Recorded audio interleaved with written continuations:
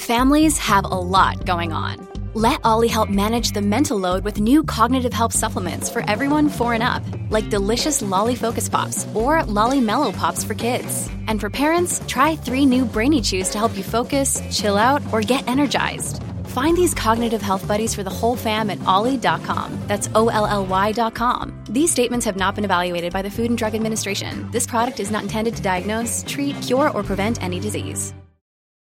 Look, Bumble knows you're exhausted by dating. All the, must not take yourself too seriously, and 6'1" since that matters, and what do I even say other than, hey?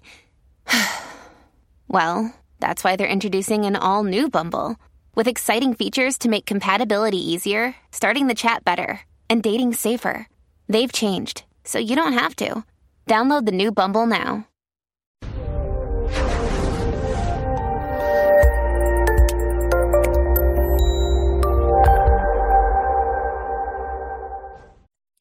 This episode was pre-recorded as part of a live continuing education webinar.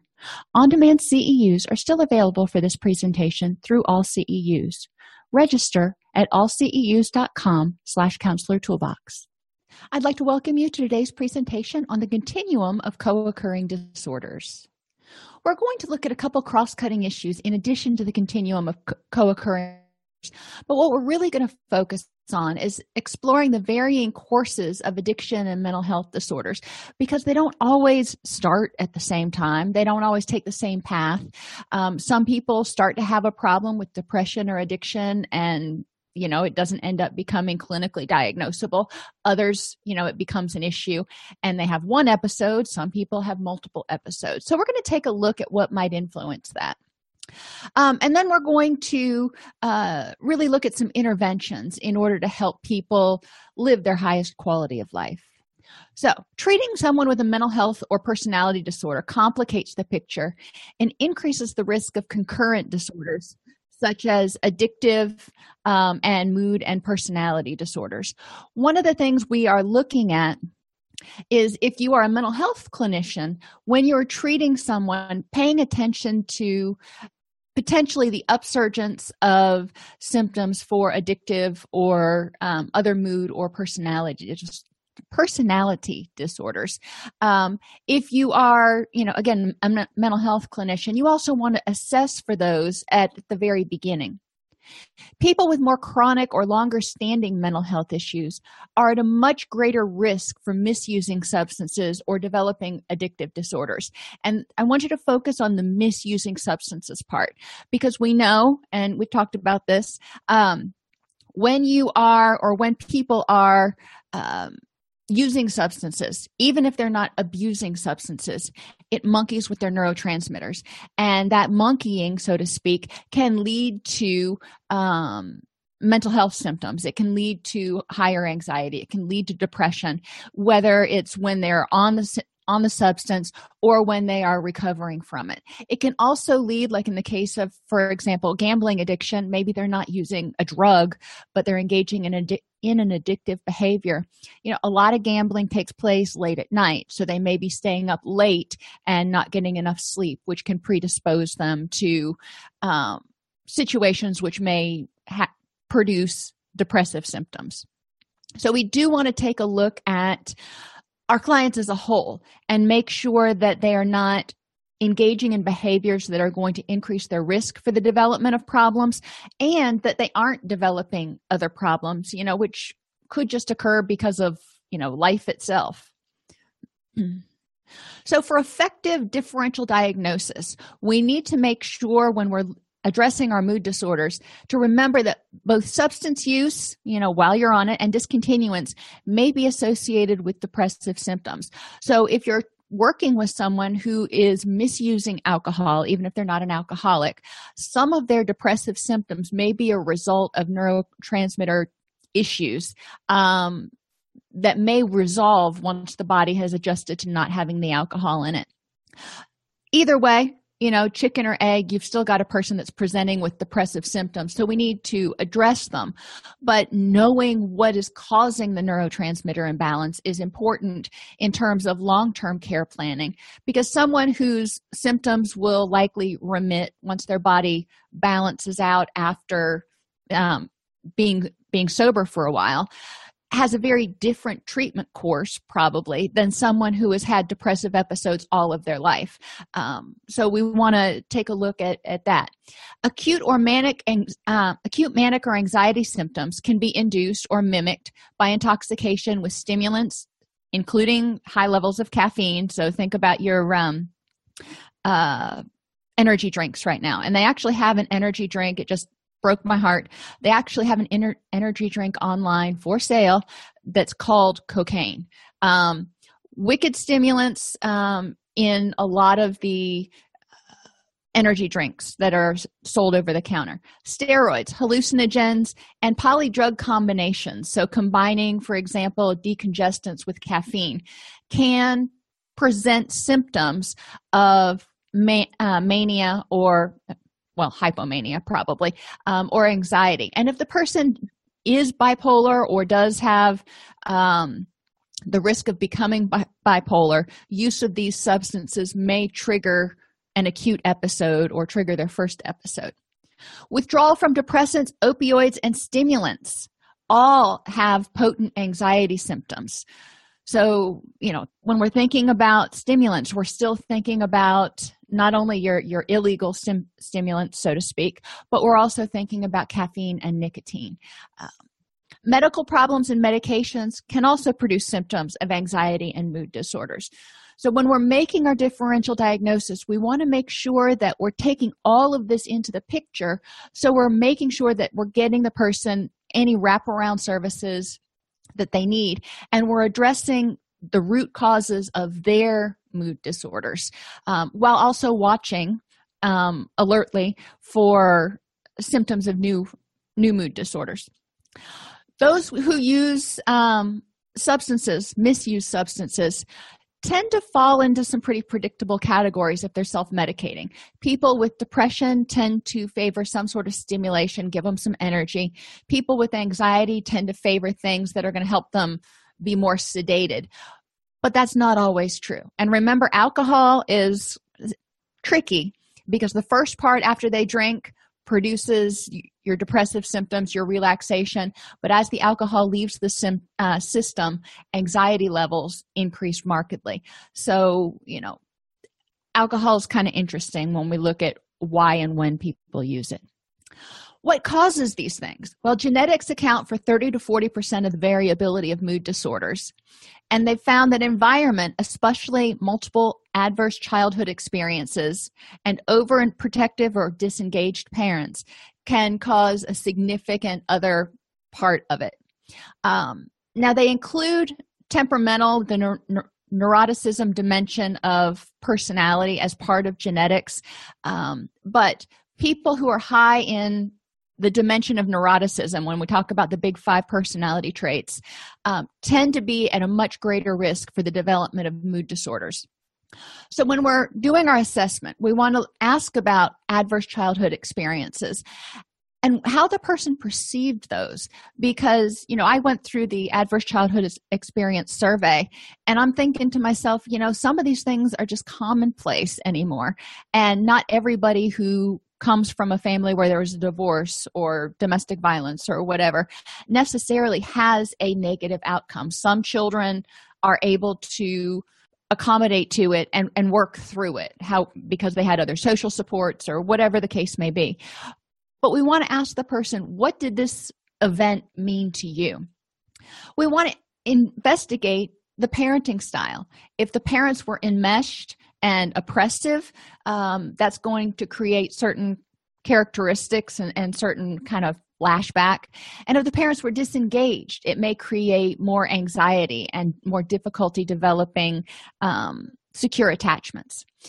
But temperamentally, we're going to look at neuroticism. And these are people who tend to be moody and experience more often than the average person anxiety, worry, fear, anger, frustration, envy, jealousy, guilt, depressed mood, and loneliness. So pretty much your dysphoric emotions. So they tend to be more unhappy more of the time. They tend to respond worse to stressors and are more likely to interpret ordinary situations as threatening and minor frustrations as hopelessly difficult. So this is really important when we are thinking about how to intervene with people. So people who tend to be high in neuroticism, if they tend to interpret ordinary situations as threatening, we want to use the challenging questions and ask them, what is the evidence for and against this? Are you basing it on emotional reasoning or factual reasoning? And are you considering the whole situation or just a little aspect? So encourage people to look at and objectively evaluate how threatening the situation is. And encourage people to examine minor frustrations when they happen and figure out why they're experiencing them as hopelessly difficult. Why are they magnifying? Think about your cognitive distortions, magnification and exaggeration. So something that's not that big of a deal is just completely overwhelming. Now, if the person already has a bunch of anxiety going on, that could be the straw that broke the camel's back, so to speak. So we don't want to negate how the person's feeling, but we want to help them look at, in the big scheme of things, how challenging is this? How overwhelmingly difficult is it? And what is contributing to you? What vulnerabilities exist that are contributing to you feeling like this is totally overwhelming? Interestingly, people who are high in neuroticism tend to be more self-conscious and shy. So they're more withdrawn and have trouble controlling urges and delaying gratification. These are things we want to remember, but we also want to remember that each individual is different. So we want to help people address their presenting issues, which could make them more vulnerable to depression and anxiety. Other things that we want to consider when we're diagnosing and to remember is that sometimes depression is situational. And, that would fall more in the adjustment disorder because, their house burned down or they just went through a hurricane or something and it was exhausting and overwhelming and they can't see the forest for the trees right now. Other times it's episodic and there's no easily identifiable trigger. We can't say there's a grief issue there or there was a natural disaster. Something happens and people have these episodes of depression or anxiety. When it's situational and people can point to something and say that triggered it, a lot of times they feel like they've got more control. They feel more empowered, which helps us a lot in the treatment process, and their prognosis is better. When people have episodes that seem to come from out of the blue, it's a lot more frustrating and they may feel a lot more powerless. As clinicians, one of the things we can do is, again, help them look at the big picture and really assess what is going on that leads up to a time when an episode may happen. We want to look at their physical health, their nutrition, their sleeping, their socialization. And we also want to look at what's different during the times when you're not depressed. And sometimes it can be something internal. For example, hormones. If somebody has premenstrual dysphoric disorder, then they may be highly sensitive. And maybe if they start taking birth control pills or some sort of hormone replacement, it could throw them into an episode. They could be really sensitive to certain medications. So it's important to encourage them to look as closely as needed to figure out some things that may be related to their depression. Remember, seasonal affective disorder affects a lot of people. So maybe their depression tends to be worse during the winter when it's dark out a lot, or if there's been a stretch where it hasn't been sunny for like 4, 5, 6, 7 days.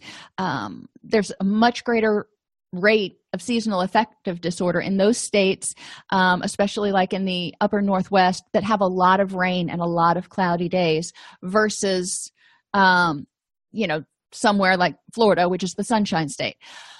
Doesn't mean they don't have depression. It just means seasonal affective disorder is different in its prevalence in those two areas.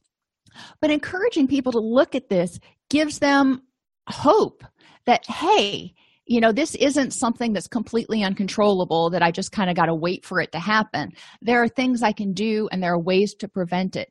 The continuum ranges from mild to moderate to severe to remission. And remission is important because when we look at mood disorders like major depressive disorder, we're looking for a period of greater than 2 months without symptoms. Now, 2 months seems like awesome to somebody who's felt depressed for a really long time, but 2 months really isn't that long in the big scheme of things. So if somebody has 2 months of a remission and then all of a sudden they wake up and they're, feeling really depressed again, it may feel like somebody dropped a brick on their head.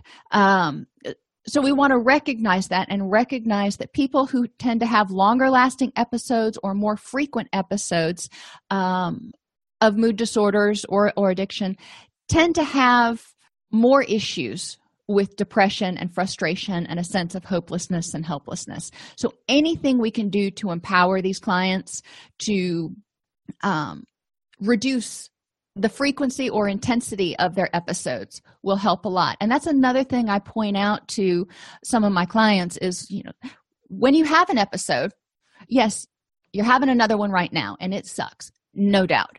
However, on a scale of, 1 to 5, 1 being really mild, 5 being really severe, where is your continuum, or where is your symptoms right now? And I want to look for a reduction in intensity. I really want to see them being able to catch it earlier, noticing when they start to get depressed earlier so they can intervene earlier. Most of the time, people don't just go from being happy as a clam to clinically depressed literally overnight. So there's a little bit of wiggle room in there, a little bit of time where we can say, whoa, something bad's fixing to happen. Median age of onset is 13 for social anxiety. Now, this isn't surprising. This is the beginning of high school. So it's not surprising that a lot of adolescents experience some episodes of social anxiety. Median age of 30 for generalized anxiety disorder. And again, think about what's going on at 30. This is when your career is starting to take off. You're probably having children, buying houses, doing all kinds of adulting sort of things. And it can get overwhelming really fast. And there's, all these other pressures because you've got bills coming in and other things. Puberty is when people generally experience their first major depressive disorder. And they define puberty as age 10 to 14. So we may be seeing someone who had their first depressive episode at the age of 10. That's 4th grade. So, that in and of itself is heartbreaking. But we want to pay attention to that and recognize that it's important to address the fact that the long-standing major depressive disorder can be more problematic. Generally, the content of anxiety for generalized anxiety disorders is age-appropriate and changes over the lifespan. Now, a lot of times we'll have people that present with both depression and anxiety, and it makes sense. I mean, anxiety, fight or flight, they're revved. Depression, hopeless, helpless, can't defeat whatever this threat is. So eventually they just kind of start shutting down. Eventually they hit that point of exhaustion. So it makes sense that someone who has generalized anxiety disorder may have concurrent episodes of major depression. And we want to assess for that. Again, what's causing the depression? Is it anxiety and being too revved, or is it, hypothyroid, or, what's going on? Because we need to figure out where the break in the system is in order to help them really address it long term. Depression diagnosis requires 5 out of 9 of the symptoms, which, if you've ever done the math, results in 126 possible presentations. So, and I point this out to clients so they understand that what works for Tom, Jane, and Mary is probably going to be different for each one of them, because everybody often presents differently with their depression. What agitation looks like for you may be different than what it looks like for Tom. Or maybe Tom doesn't have any problems with his eating when he's depressed, or is sleeping for that matter. But he does have a lot of guilt symptoms and lack of pleasure. And so we don't want people to think that depression looks the same for everybody. In major depressive disorder, the first episode presentation is quite variable. Some people, when they have their first episode, they never achieve remission of more than 2 months. And just sit with that for a second. This is major depressive episode, not recurrent depressive disorder, or dysthymia, what we used to call it. That's pretty intense to never achieve a remission of 2 or more months. Other people may have the first episode, it lasts a couple of weeks, and they may go years between episodes or never have another episode. So it's important to pay attention to what's going on there. Oh, another thing that triggers depression, I mentioned hormones earlier. When a woman gives birth, hormones go through this, skyrocket changey thing. But when they quit breastfeeding, so if they never breastfeed, then it's not an issue. But if they nurse for any period of time, then when they quit breastfeeding, they're also going to go through another hormone, roller coaster for a little while. So people who are prone to postpartum depression may experience it, bimodally at least. And think about postpartum depression. What else goes on when you've got a new baby at home? You're not sleeping, you're not eating, and you're pretty lucky if you get a shower every other day sometimes. So we want to take all this into consideration and normalize it for people to help them understand why they're feeling the way they are. Recovery for most people with mood disorders begins within 3 months of onset for 2 out of 5, and within 1 year for 4 out of 5. So thinking about the clients we have, for, not quite half, they should really start feeling significantly better in about 3 months. So people who are expecting to feel better in 2-3 weeks are setting themselves up for frustration. So I want people to realize, let's give it 3 months. Let's look at what's going on. Even if they're just taking an antidepressant, it takes a good 6 weeks for that medication to get into their system. So people need to recognize that it's going to take some patience. And within 1 year for the 4 out of 5. So you still have 20% of people there. 1 out of, what is that? 1 out of every 5? Yeah, duh. 1 out of every 5. Can't even do math today. Who is still experiencing symptoms 1 year after they start treatment. Ouch. That is, I can see where people could be really frustrated and looking for some sort of relief, which is where addictive behaviors may come in, which is where suicidal behaviors may come in. People just can't keep living that way, and they need to try to make it stop somehow. So paying attention to the duration is important. When people experience recovery, the longer the recovery period they've found, the lower the chance of recurrence. So if they have had a depressive episode once 5 years ago, the chance of them having another one is much smaller, unless it's triggered by environmental events or something, than someone whose last depressive episode was, 3 months ago. So we do want to be aware if someone we're working with has a history of multiple episodes, and how long is their typical remission period. That'll give us some clues about when the next one may be coming. And, if another one's coming in the near future, we can start helping people prepare for it. Early onset of persistent depressive disorder, which is what we used to call dysthymia, is correlated with a higher incidence of developing personality and addictive disorders, according to the DSM-5. So if you remember back to Diagnosis 101, at least that I went through back with the DSM-3 TR, we used to think that personality disorders were largely genetically based and started presenting themselves in early adolescence at the latest. Now we're saying, personality disorders can develop later on. And early onset of persistent depressive disorder is correlated with the development of that during even late adolescence and early adulthood.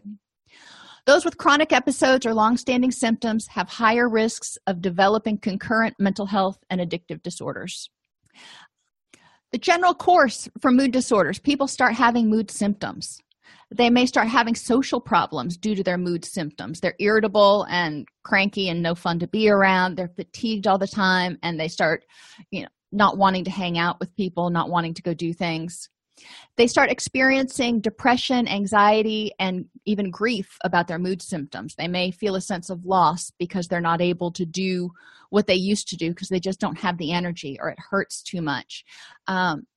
They start experiencing sleep disruption and exhaustion when they're that tired all the time.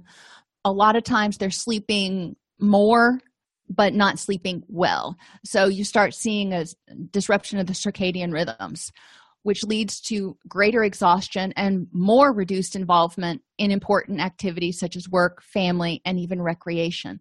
So the things that are important in their life, they just don't have the energy to do. They don't have the desire to do. They don't have the motivation to do. They start withdrawing from social relationships, and they have an increase in mood symptoms because if it was because of depression, they start getting depressed and feeling hopeless and helpless to address the depression. Same thing with anxiety. So we see that it's this negative downward circle that can happen. The good thing is, as clinicians, we can intervene anywhere along that way.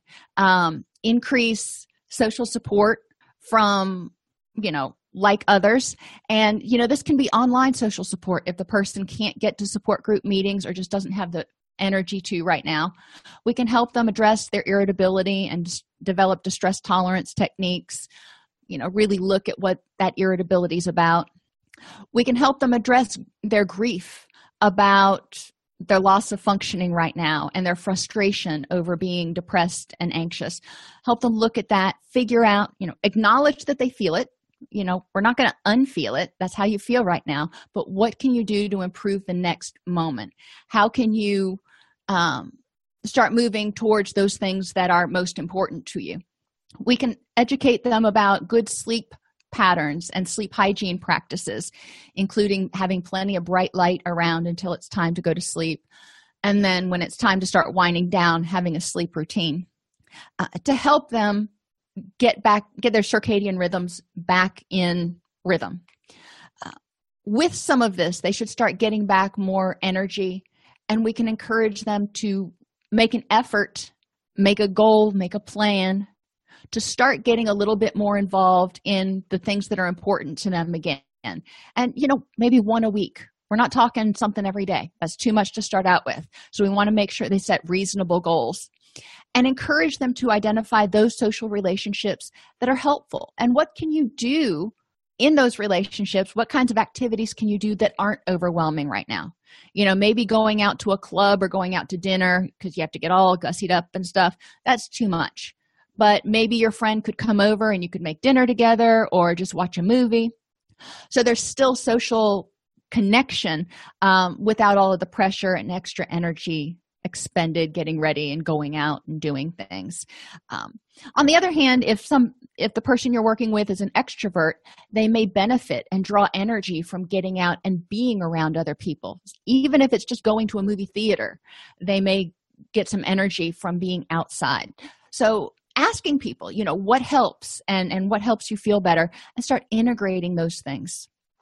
Recovery begins when there's a desire for help and hope that recovery is possible. If people don't think it's going to work, then recovery is probably not going to happen very quickly, if at all, because they're going to yes but everything. And that's how you know when somebody hasn't bought into the program. If every time you suggest something, there's a yes but. So there's no rapport. They're not really feeling the sense of connection and hope that this could work. They begin proper self-care, including medical and psychiatric as needed. We always want to refer people for a full medical workup, including, blood work and hormone checks, to rule out some of the physiological causes of anxiety and depression. appreciation of possibilities. So once people go and get a medical workup, get a clean bill of health, or start addressing those issues, if they go to a psychiatrist to get on antidepressants or anti-anxiety, maybe not. Remember, psychotropics only work for about 40% of people. But sometimes the placebo effect works with a significant portion of the rest of the people, and it can help give them a little bit of hope that things are going to start going in the right direction. It's a personal choice whether they want to get on meds, but they start getting some momentum. They start feeling like, okay, we're making some progress, at least ruling out what it isn't. Then we encourage them to start appreciating the possibilities of recovery. Let's get excited about where we're going. What does happiness or recovery look like for you? And, that's a 10. And I really want to know what is going to be going on in their life. What's going to be different? What's going to be the same? What are you excited about when you're not depressed anymore? And, that's a 10, like I said. Then I want to ask them, you're at a 1 right now. What do you need to do to move to a 2? What does a 2 look like? So we're going to take baby steps along the way, but this gives them a goal they can accomplish this week. This gives them something they can start working on this week. The person starts getting social support. They start developing hope. They start developing some motivation and enthusiasm, and we can encourage them to reach out and start getting support from other people. Support groups are great, but even just integrating with their friends again can give them some encouragement and can reduce the isolation. Encourage them to take a personal inventory to decide what's important to them right now. This helps garner hope and determination. So they have what happiness looks like to them. And then stepping back and going, that's the big picture, but what is really the most important to me right now? And what can I do to make that happen? With that information, we can help them set and begin achieving SMART goals. Remember, specific, measurable, achievable, realistic, and time limited. This helps people develop self-efficacy and self-esteem.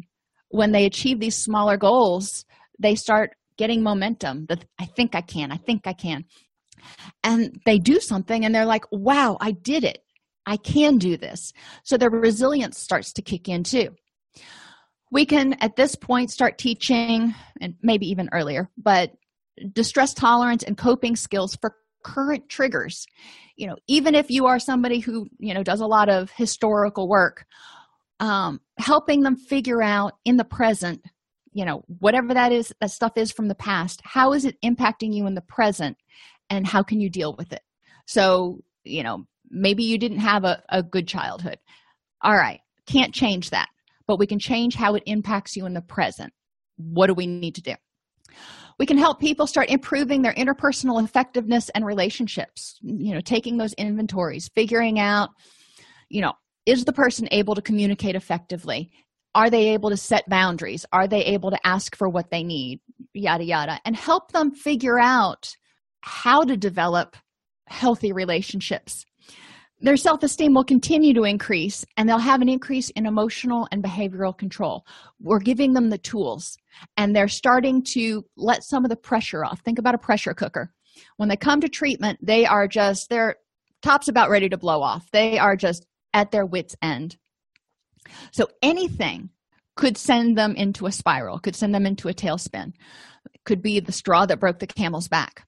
As we start helping them get hope and self-efficacy and a sense that they can achieve happiness and they can achieve recovery, that pressure from that pressure cooker is going down. So as things come their way, they're like, you know what? I got this. Look at what I've already accomplished. I've got this. And we start to see a corresponding use of the new skills and increases in emotional and behavioral control. For personality disorders, we want to look again and say, what is the function of these behaviors? And I do a whole class on personality disorders. We're not going to go really deeply into it right now. But from a developmental perspective, when you look at the behaviors characteristic of antisocial or borderline or any of the personality disorders, and you look at the history of the person, 99.999 times out of 100, you're going to find that the behaviors make sense from a survival, protective, learning perspective. This is what they grew up around. This is how they survived and protected themselves. So remembering that personality disorders in large part are behaviors that are dysfunctional across multiple situations. Well, behaviors we can help attenuate. They're brought on partly by genetics. We find that personality disorders are transmitted in families. How much of that is learning? How much of that is genetics? They're not really sure. They do look again towards the dimension of neuroticism. Childhood trauma is highly correlated with the development of personality disorders. So again, think about these symptoms and how is it these symptoms were functional to a 6-year-old who experienced trauma. Verbal abuse, especially maternal, and I have the article linked over here. They did a study of 793 people, and those who experienced maternal abuse during childhood were more than 3 times as likely to develop personality disorders during adolescence. Now, maternal verbal abuse. This is not physical abuse. This is not sexual abuse. This is maternal verbal abuse.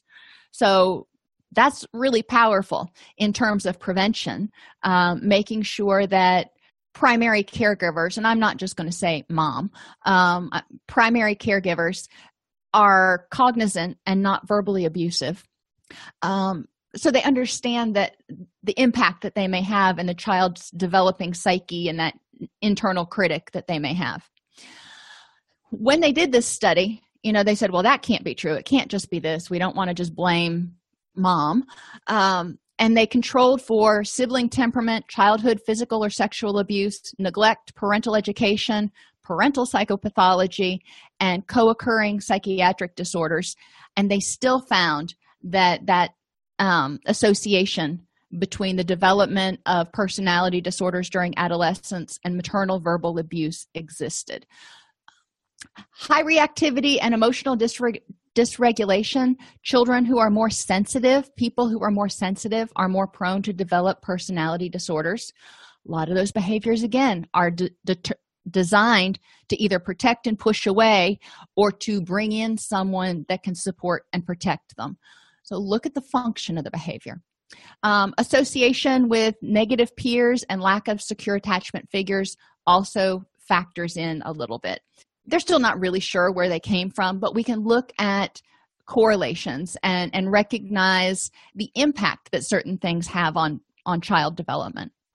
Personality disorders typically first manifest in adolescence. Now remember, adolescence is a big span from about 13 to about 24. So you got a window in there.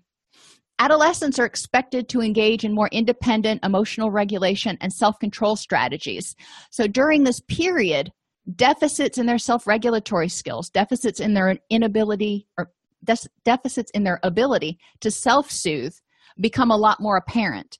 And you remember high school, you remember early college. I mean, that's also a time of emotional angst and trying to find your identity. And there's just so much stuff on top of hormones that adolescents are going through that, it's a challenge for anybody to be, great at self-regulation. But those with greater problems with self-regulatory skills start to stand out a little bit more in adolescence.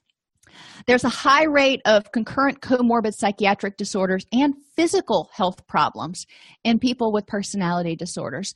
So looking for that, we want to rule out any physiological causes of some of their symptoms. And we also want to pay attention to the fact that they may have borderline personality disorder or whatever, but they may also have an eating disorder and depression. And, so we don't use the 5-axis diagnosis anymore, but making sure to recognize that a lot of times there's multiple diagnoses and issues that we need to deal with. And just like depression, BPD requires 5 out of 9 symptoms, which results in 126 different possible presentations. So yeah, it's part art and part science to do diagnosis, especially once you start looking at differential diagnosis and is this better explained by. People with personality disorders may use drugs in a variety of ways and settings. At the beginning of a crisis episode, a client with a personality disorder might use in an attempt to quell the growing sense of tension or loss of control. So they start trying to calm themselves down. Remember, they don't have good self-regulatory skills, so substances may be used to self-medicate. However, they often use substances in idiosyncratic and unpredictable patterns. So when you might expect them to use something that would help calm them down, they might use a stimulant. When you wouldn't expect them to use, they may use just to get the rush, the excitement. For that reason, polydrug use and polyaddiction, so addiction to gambling, addiction to sex, addiction to other things, is also common. Individuals with personality disorders are very skilled at doctor shopping for medications that they favor, especially, benzos and opiates. It's important to pay attention to that from a clinical standpoint. If we see a client that is presenting on these medications, to be cognizant that they may also be abusing other substances. Now, addictive disorders. We've looked at mood, we've looked at personality, now we're moving on to addictions.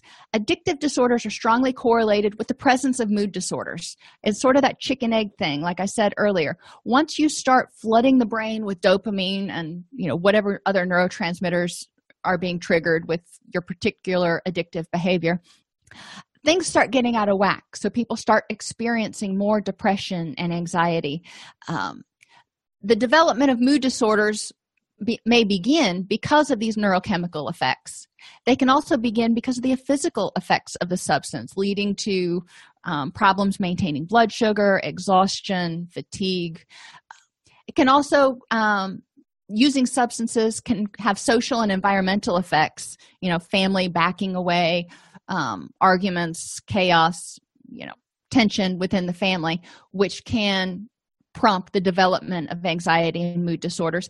And employment and financial problems as the result of use can also trigger anxiety and depression. Addictive disorders are also strongly correlated with relapse or lack of treatment effectiveness for mood disorders. So if someone comes in with an addiction, but they're not presently symptomatic for a mood disorder, which is rare, but if it happens, it's more likely that mood disorder, you'll have another episode. Most of the time, by the time people come to treatment for their addiction, their mood disorder has already relapsed. They've already started feeling depressed again, and tried to self-medicate, and it's just not working. So they're finally there to try the last thing that they can think of to make the pain stop, which is treatment. Risk factors for addictive disorders: genetics, childhood trauma, verbal abuse in general, high reactivity and emotional dysregulation. Again, people who are more sensitive tend to look for a way to kind of blunt the effect of all the stimulation from what's going on. Peers, lack of secure attachment figures, and early use of substances. Remember from prior presentations, the earlier someone starts using substances or addictive behaviors, including like online porn, the greater the damages or the greater the changes are in the brain of that person. So early use of substances actually has a lot more permanent effects than starting use later in life. So just reviewing real quickly, criteria for substance use disorder, and it is not abuse and dependence like it used to be in the DSM-4. It's substance use disorder. There is no differentiation. Larger amounts over a longer period of time, unsuccessful efforts to cut down. A great deal of time is spent getting, using, or recovering from use, and this can include recovering financially. Craving, or thinking about it constantly. It's not necessarily a physiological craving, but it can be a psychological craving. Recurrent use resulting in failure to fulfill major role obligations, or in the case of something like porn or online gambling, using at work. Continued use despite recurrent problems that are caused by or worsened by use. So this is causing problems, but you just can't give it up. Important activities are reduced because of use.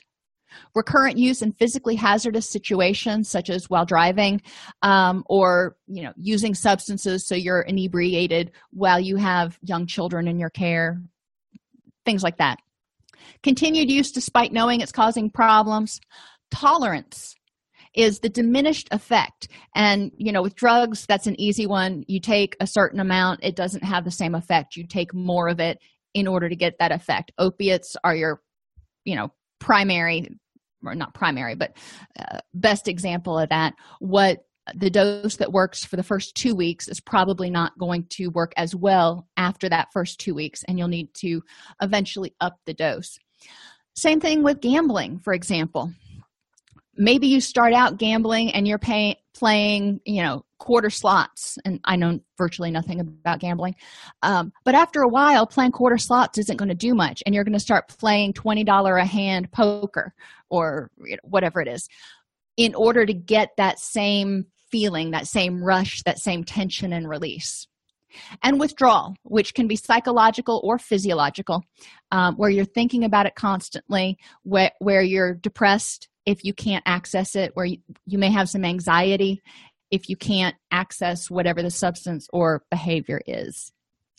The continuum of substance use disorders goes from initiation and intoxication. You use it, you get drunk, or you get elated. It's just like a wow rush. That's awesome. A lot of people don't progress past that. Harmful use is when people start using it to cope and escape from life, and it starts causing problems in their life. Abuse is when they're using it more and more, and it's causing more and more problems. Dependence, you have to have the tolerance and withdrawal. So you have to have somebody who's needed to increase the amount over time or combine it, for example. And the withdrawal, that sense of not being able to go on without it, that sense of something's wrong if you don't have it in your system, depression, anxiety that are associated with that. And with substances, there are physiological withdrawal symptoms. Some people get through withdrawal and move on. They kind of jump past craving, and they move into recovery. They move into treatment. But for a lot of people, they go through withdrawal, then they start craving again, and they relapse before they move into recovery. So you don't necessarily relapse after you get into recovery, although it's definitely not uncommon. But a lot of people do relapse somewhere along the way before they finally say, all right, I'm sick and tired of being sick and tired, and I need to go to treatment, or I need to get this done, if that means going to 12-step meetings or whatever it is. According to the Gellenic curve, basically addiction has a pretty predictable course. Occasional use and involvement, followed by frequent use for relief or pleasure, increases in tolerance, superstitious use or involvement. So if I have to have a drink in order to be able to function at this situation, or, convincing yourself different reasons why you have to engage in it. Increasing physical or psychological dependence, feelings of guilt about use and about what you're not doing because of your use. Decreases of ability to stop when others do or would. Promises to stop or change fail. So, people are starting to notice that there's a problem, and you keep saying, yeah, I got it under control. And then you're back at it again. Reduce self-esteem because, you want to do the next right thing, but this addiction keeps calling you back. Avoid family and friends. Start developing unreasonable resentments, blaming people for everything they do, blaming them for not understanding, whatever. Guilt and shame increase. Job loss, neglect of health, physical deterioration, impaired thinking, increased mood and personality issues, and then ends with obsession with use and involvement. The person is just using as soon as they start to detox from it, they use again because their brain and body are dependent on it at this point. And the rest of their life is pretty much a shambles. So they don't want to pull their head out of the ground and look around at what's going on because that's just too much to handle. Recovery, again, follows a very similar pattern. Honest desire for help, hope that recovery is possible. No wrong door means that wherever they enter the system, we can provide hope. If it's at the doctor's office, the doctor can do a brief intervention and get them referred for treatment. If they present at a counselor's office, we can do an assessment and refer them for medical treatment as needed and wraparound services. If they present at their caseworker for social services office, they will get assessed, and people will be able to lay out for them the resources that are available so they can see that recovery is possible and the resources are there. They begin proper self-care, start appreciating the possibilities, what recovery could look like, what life could be like, start getting social support, takes that personal inventory to decide what's important and where do I need to go from here, what's the next step to improve the next moment, develops alternate distress tolerance and coping skills for current triggers. So we need to be able to, deal with not only the cravings and the withdrawal and all that, but life. Begin setting SMART goals and achieving them, which leads to increases in self-esteem and increases in emotional and behavioral control. Through all of this, the desire to escape starts to go away, and they start going, this whole recovery lifestyle, there's something to it. I'm liking it. And employment and finances start to stabilize. So it follows a very similar course to mental health recovery, which is awesome because since most people with addictions have mental health issues, and it's not uncommon for people with mental health issues to have addictions, since the course is very similar, we can provide concurrent treatment. When we're teaching about setting SMART goals, when we're teaching about distress tolerance and coping skills, when we're helping them create a vision of what recovery looks like. These are all things that are common to all types of recovery. Cross-cutting issues, suicidality. Abuse and misuse of alcohol or drugs is a major risk factor in suicide. Alcohol abuse is associated with 25 to 50% of suicides. So if we have a client who is seeing us for depression and we know that they're drinking, especially if they're drinking heavily, not necessarily an alcoholic, not necessarily abuse, but they're drinking a lot. They're, self-medicating a little bit. Even worse, they're drinking and taking antidepressants. We need to be very cognizant of the fact that they are at a much greater suicide risk. There's a particularly strong relationship between substance abuse and suicide among young people. So, it's not uncommon for youth to drink at parties and things, but if we do hear about them using substances, your patient divulges that to you, we need to be aware that they, again, are at an increased risk of suicide, especially if they have access to substances, when at home, when mom and dad aren't there or whatever, when they might be more prone to commit suicide, which they probably are a lot less likely to do at a party or something. Comorbidity of a substance use disorder and depression increases suicide risk. So if they're already abusing substances to the point where they qualify for a substance use disorder and they meet the criteria for depression or even persistent depressive disorder, they have an increased suicide risk. So paying attention, and it's not just alcohol, it's any substance. If they're using it in a way that's monkeying with their neurotransmitters, it increases their risk of suicide. Nicotine dependence is the other cross-cutting issue because people who have mental health issues but no other addictions may be addicted to nicotine, and people who have addictions often are addicted to nicotine. There are 6 FDA-approved treatments for tobacco dependence, bupropion, and then 5 different nicotine replacement treatments. They found these to be quite effective. Nicotine treatment medications are effective even without counseling, but adding psychosocial treatments enhances outcomes by at least 50%. So even if somebody is not willing to do the tobacco cessation program or whatever, they can still go to their doctor, get on medication for it, and have a good chance of being able to stop smoking or dipping or whatever it is. Specific coping skills should be addressed to help smokers cope with cravings associated with smoking cues. And smoking cues, like we've talked about before, can be time of day, it can be a place, it can be a person, it can be a smell. So we need to help them develop distress tolerance skills. For a lot of smokers, too, it's not having anything to do with their hands. They're so used to having a cigarette in their hands.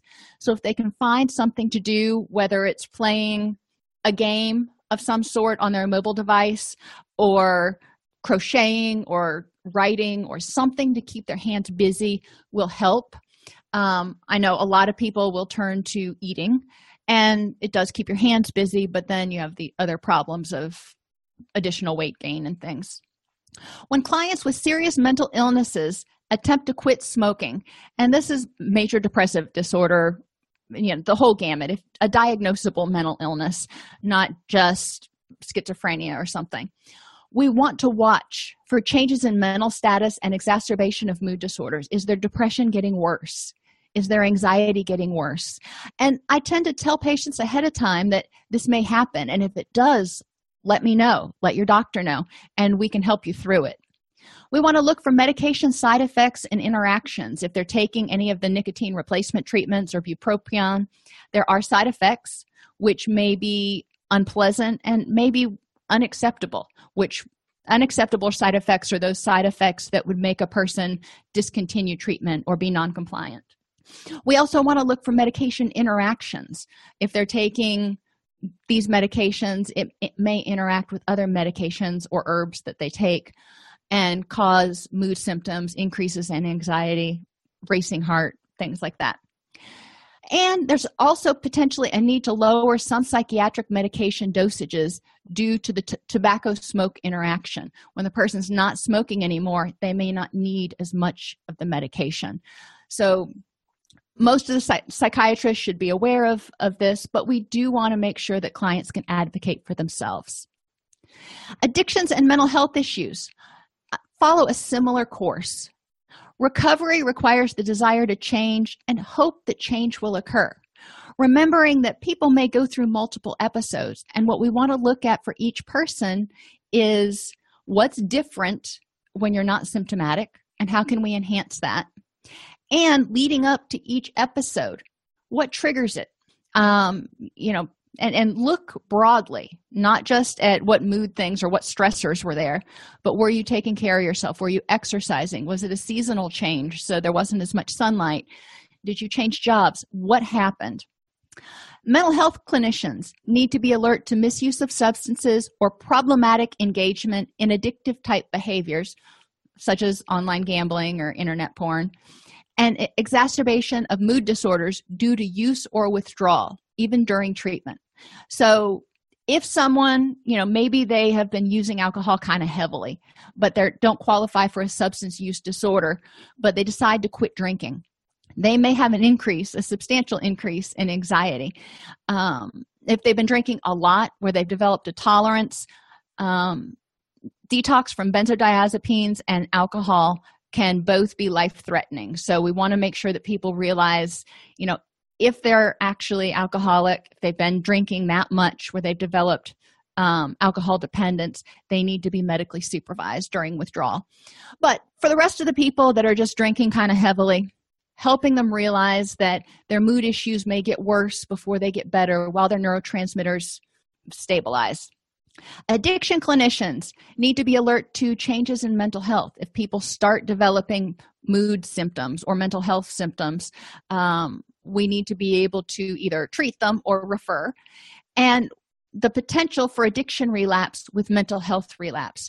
So if we've got a client and they went through addiction treatment and they're doing grand, and they're in good solid recovery, but then they have an episode of major depressive disorder, they are at a much greater risk for relapse of their addiction. So we need to put in some really strong relapse prevention skills and support.